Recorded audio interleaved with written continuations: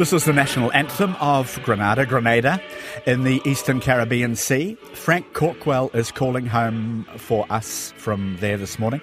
It's your traditional, typical tropical paradise, 348 square kilometres, about the same size in land area as Palmerston North, but with more people, 120,000 or so.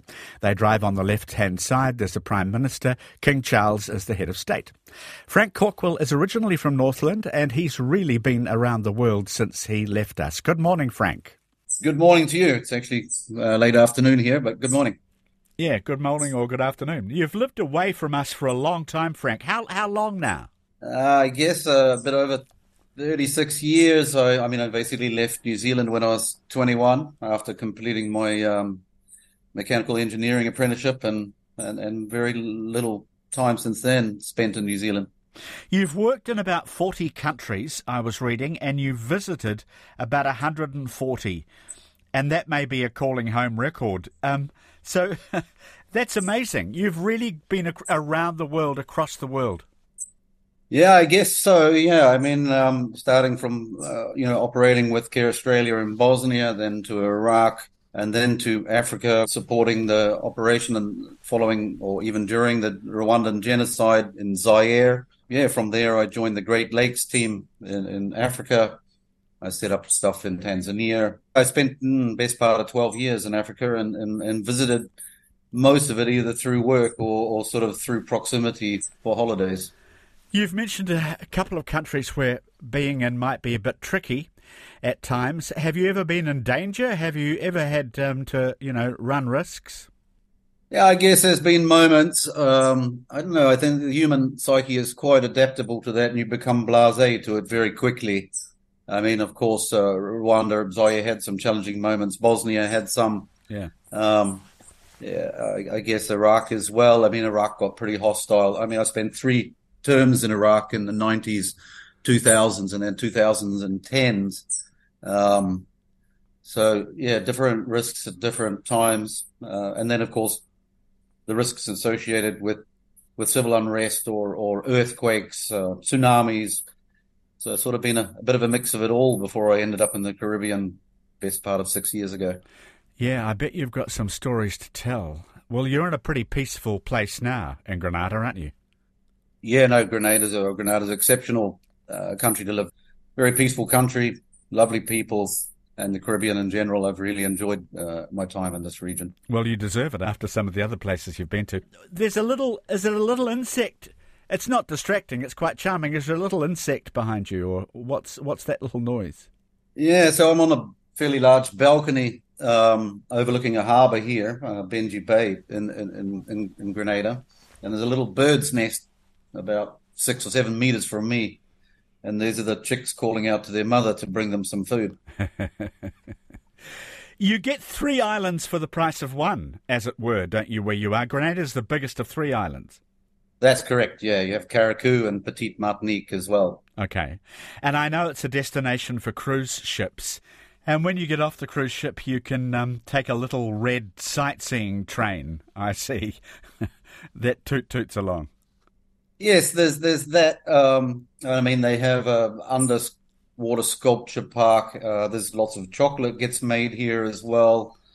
A little known fact: this is the second biggest exporter of nutmeg, and it's called the Spice Island because they also do cinnamon and various other spices. But chocolate's a big thing, so tourists can come and have a look at the chocolate factories, the process of making chocolate, how they deal with nutmeg, the dryings, and the preparation for that. And then, of course, you've got wonderful beaches, great diving, and, the Caribbean food experience as well. Yeah, I'm quoting actually, tasting tours of 3 award-winning rum distilleries, sampling organic chocolate, as you said, at 5 chocolate factories. Gee, so you could stagger your way around Grenada on a full tummy if you really wanted to. Absolutely. I mean, the Caribbean, when it comes to rum, is a big thing, and Grenada is no exception there. It's a beautiful, lush island. Most of it's covered in vegetation. It's mountainous, volcanic. It has rivers and waterfalls, which is, not in all of the Caribbean, but in the more volcanic areas. Frank Cawkwell is calling home for us from Grenada. Now, you said you're in Benji Bay. Frank, I found the Benji Bay Apartments complex for sale, brand new. It looked like 10 small apartments with a big one for the owner to live in, $1.5 million New Zealand.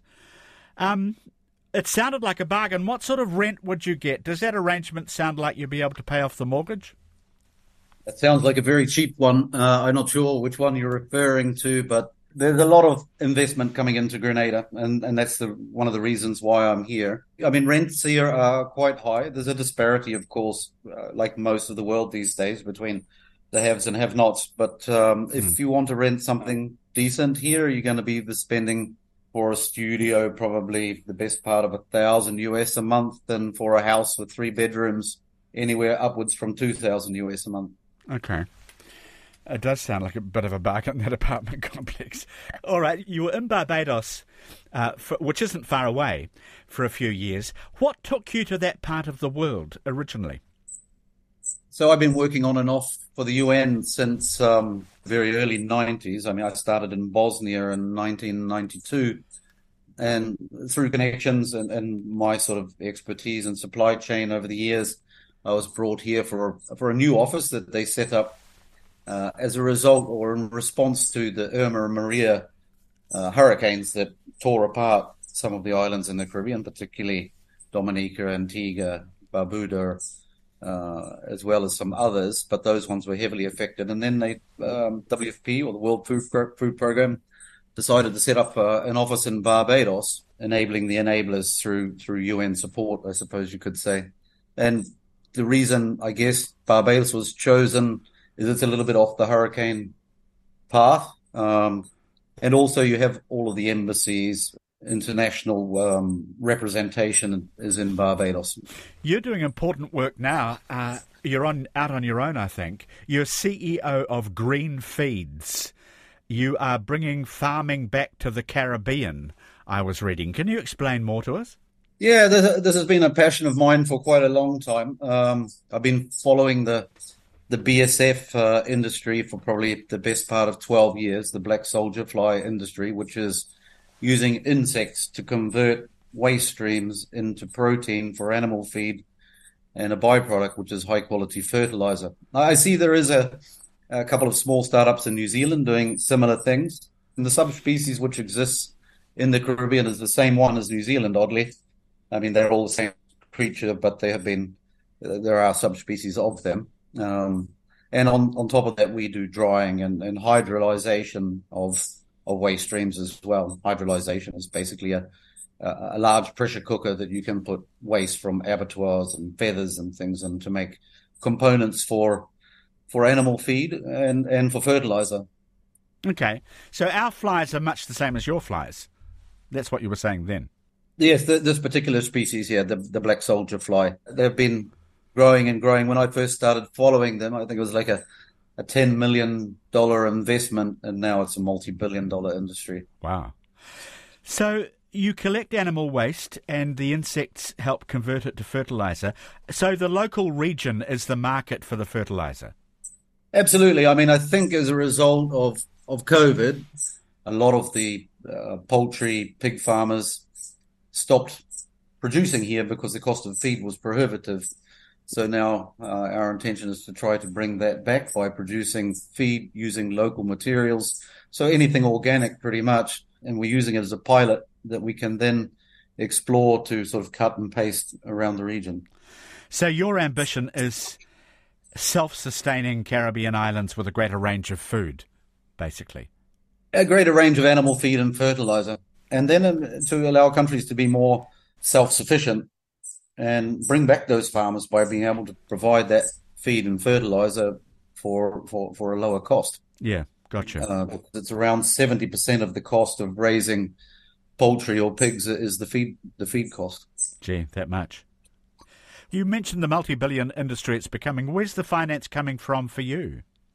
At the moment, I'm working with a multitude of different private sector philanthropy and support from the government of Grenada as well. I would love dearly to be able to go to places like Guyana, Trinidad, Jamaica, these countries with large populations and enormous amounts of biowaste that we can then convert, empowering local people with the skills and knowledge to sort of take it forwards. You have a great vision, Frank. Frank Cawkwell talking to us from Grenada in the Caribbean. All those years ago, where did you grow up exactly in New Zealand? I grew up in Maungaturoto. Oh, I was yeah. born in Paparoa at the foothill of the Brinduans, basically, on the road out to Dargaville, the first town. I grew up on a farm. We were sheep and beef farmers in an area that was predominantly dairy.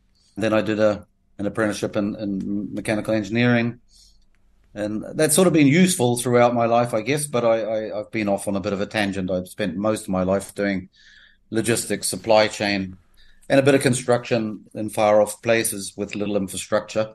So I guess that stuff came in handy. The farming background, of course, is a great one too, because farmers in New Zealand are very inventive in finding ways to be able to do things with very little, particularly in the age that I grew up in, Yeah. right, in the 70s and 80s. So I think that all contributed to the abilities that the Kiwis bring. And there is a lot of Kiwis floating around the aid industry. I mean, I ventured off as well. I get sort of the need to check that my blood is red again, and went into the private sector. I ran an iron ore mine in the Congo, Brazzaville, Congo. Wow. A crushing operation, road building operation in South Sudan, and various other things along the way. Gee, you haven't shied at going to the trouble spots of the world, have you? You've been in just about all of them, from what I can ascertain. Yeah, I guess you would say it's harder than what it was, but I would recommend anybody looking to do what I did would be to be in the right place at the right time, even if it means going to a difficult place and just saying, look, I'm here and I'm willing to work as a volunteer or to help you in any way I can to make that little jump. Yeah, and that's probably great advice from you. But it is a jump. It doesn't sound like you've been back to New Zealand a whole lot. How much do you miss us? No, I definitely miss New Zealand. And when I went back last time, which was 2017, of course, I catch up with those people that I've stayed in touch with New Zealand, which is sort of dwindling. But yeah, good friends that I met from school, family. Went up fishing in the Three Kings, something that I always dreamt to do in New Zealand. So yeah, with those opportunities, I mean, apart from catching up with family and friends, just doing a few of the things that I couldn't do when I was a teenager or very early 20s when I was there. So there's lots of good reasons to still come home. On Grenada, do you go fishing? Do you have your own boat? I imagine you're out on the water a bit. Yeah, I know. When I first came here, I rented a boat because Grenada's got all these safe harbors in the western end of it. So it's full of boats during the hurricane season. So I rented a boat and stayed on it for the rest of the hurricane season. And now I've moved to land. But I don't have a yacht or anything. I do have a dinghy. So for me to go to a lot of the bars and restaurants and places around here, it's actually faster to go by dinghy than by car. So it's very convenient to have that. I'm just quoting from one website or another, I forget which one. Visitors can dive into the turquoise waters to discover the world's first underwater sculpture park, zip line through tropical rainforests, or take in the lush scenery in a dune buggy tour. And you've mentioned those, but can you tell us more, please, about the underwater sculpture park? Because I did look it up, and it's pretty remarkable. Yeah, I have not actually dived or even snorkeled it, but one of the locations that I go to on Thursdays, they have a 2 EC. So the currency in the Eastern Caribbean is called the EC. It's about 2.5 of them to a US dollar, and that they had the sculptors making the new sculptures that were adding to the existing sculpture park, and they were absolutely brilliant. Of course, you can't help but see pictures of it wherever you go here, but I think it's something that I definitely need to do. But the quality of these concrete, I think they're mostly concrete sculptures, was absolutely amazing. So a whole lot of people down under the sea doing all these different things. There's a bloke at a desk doing something I couldn't fathom. Excuse the pun. The nutmeg princess holding nutmegs. Some of these sculptures are just beautiful, aren't they?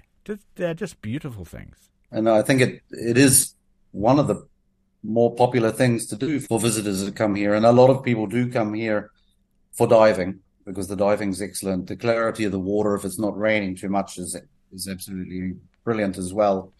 And the water's warm.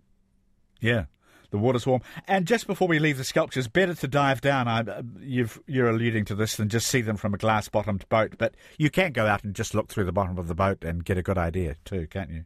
Yes, there are some glass-bottom boats here. There's catamaran cruises, there's dive boats, big ones, small ones. You can come here and charter a yacht with or without a captain.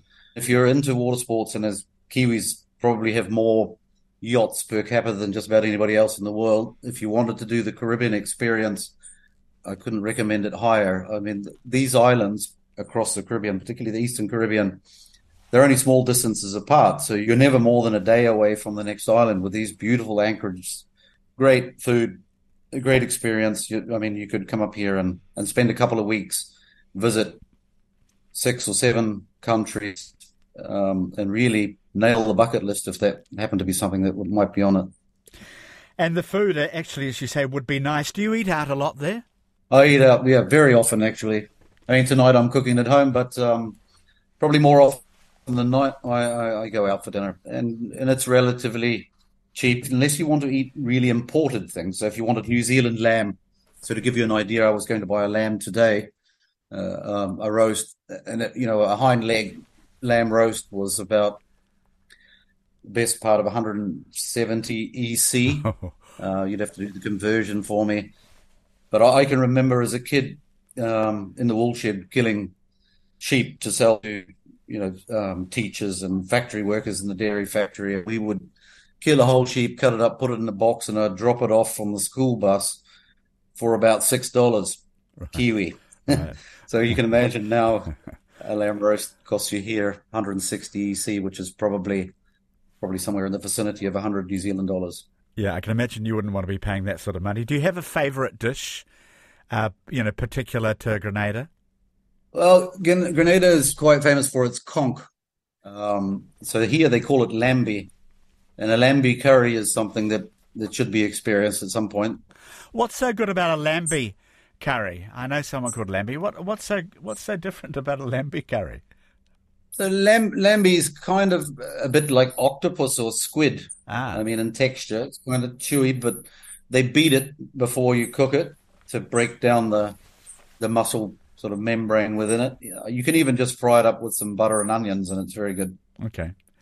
How do people get around the island? How do you get around? Well, now I have 2 options. I have a scooter and I have a dinghy. So I'm not young anymore, but I still enjoy that freedom of being on a dinghy or on a scooter. Yeah, I can imagine that.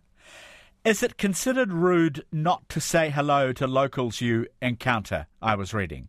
It's very friendly in that sense. I mean, the Caribbean in general is very friendly. I would say Grenada is exceptionally so. And you get this feeling that when people say good morning or good afternoon, that it comes from the heart. You get this feeling that they really mean it. It's sort of not something you say on a default setting. I like that about Grenada. Oh, gee, anybody would like that. Are there any downsides? You've got mosquitoes, and there's a bit of dengue fever on the island. Yeah, there's a bit going around now. I had dengue actually in Barbados. I wouldn't recommend it to anyone. No. And we have these sandflies as well that they call no-see-ums because basically you don't see them. They're so small. Right. And they're a little bit itchy. A little bit like going to the South Island, I guess, down around the fjords here. You get these little biting sods as well. But dengue is a horrible thing. I had malaria 5 times as well. Wow. But that was all in Africa. And it's very comparative. The suffering is very similar. Frank, where do you nip off to when you want to get off the island for a while? Well, I've travelled quite a lot, so I don't have that sort of need to nip off as much as I used to. I mean, if I was going to nip off now, it would probably be New Zealand or to visit institutions that are supporting my new project, the Green Feeds project. So, I mean, I went to Finland, to Oulu, which is in the Arctic Circle, to look at a black soldier fly operation there. And I'm working with German companies and Dutch companies and companies out of the UK that are providing some of the technical support and equipment that we need to do this, because we're trying to do it kind of state of the art as well. So it'll be quite engineered, still creating employment, but not employment where it doesn't make sense. So yeah, that's sort of more my idea. I mean, I like it here as much as anywhere, really. Gee, you go everywhere, don't you?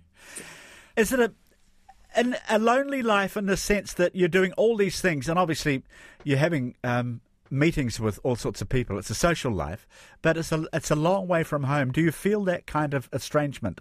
I guess is what I'm asking. I don't think so anymore. I would say that I'm reasonably social, but I'm still a nervous person in an interview or speaking in front of people or meeting ministers and officials in government. It's not my strength at all, but it's something that I've needed to do, and I guess it's improved over the years. But having lived more of my life outside of New Zealand and in it, yeah, no, I don't find it untenable. No, you sound like a really good communicator. Will you ever come home? I don't know if I have that sort of need to come home. I mean, it's always going to be home, and I still relate to things that, silly things that you do as a youngster, and sometimes as you get older. I mean, I'm now 56, so I still remember some of those things with absolute clarity. Rugby at a small ground with 100 people around it, basically the entire community comes out, or playing squash. I remember those with great positive feelings, I guess. Yeah. But yeah, no, I'm not a nationalist in the sense that I'd have to come home. And No, I do promote New Zealand. yeah, you're loyal. In any case, Frank, at age 56, you've got an awful lot of time ahead of you away from us, it sounds like, promoting this really interesting venture. So you're busy for a long time yet. Yeah, I think so. And I mean, just yesterday, actually, I was in contact with a Kiwi team that are working on the geothermal side of producing energy in the Caribbean. They have done already some fantastic work in Dominica. They're now exploring Grenada, St. Vincent, St. Lucia, and probably some other countries that I may have missed. So I do meet up with these guys every now and again, and largely thanks to our regional ambassador or high commissioner, who's introduced me to all kinds of people in my backyard that I didn't even know were here. Good luck with green feeds and everything that you do there. So you're happy in your life. It sounds like a very nice place to be. No, it definitely is, and I'd recommend it to anybody who's willing to travel as far as the Caribbean, particularly if you like anything to do with the sea. Nice and warm during winter as well. A great escape. A great escape. Lovely to talk to you. Our thanks to the bird as well, but I think the bird's been fed now, has it? It's stopped chirping. Yeah, it's dusk now, so the sun's almost gone down, so I think they've given up on the parents bringing anything more today. All right. That's the answer. Very nice to talk to you, Frank. Thank you for showing us around Grenada, which you did really, really well, and all the best for the future. Thanks very much.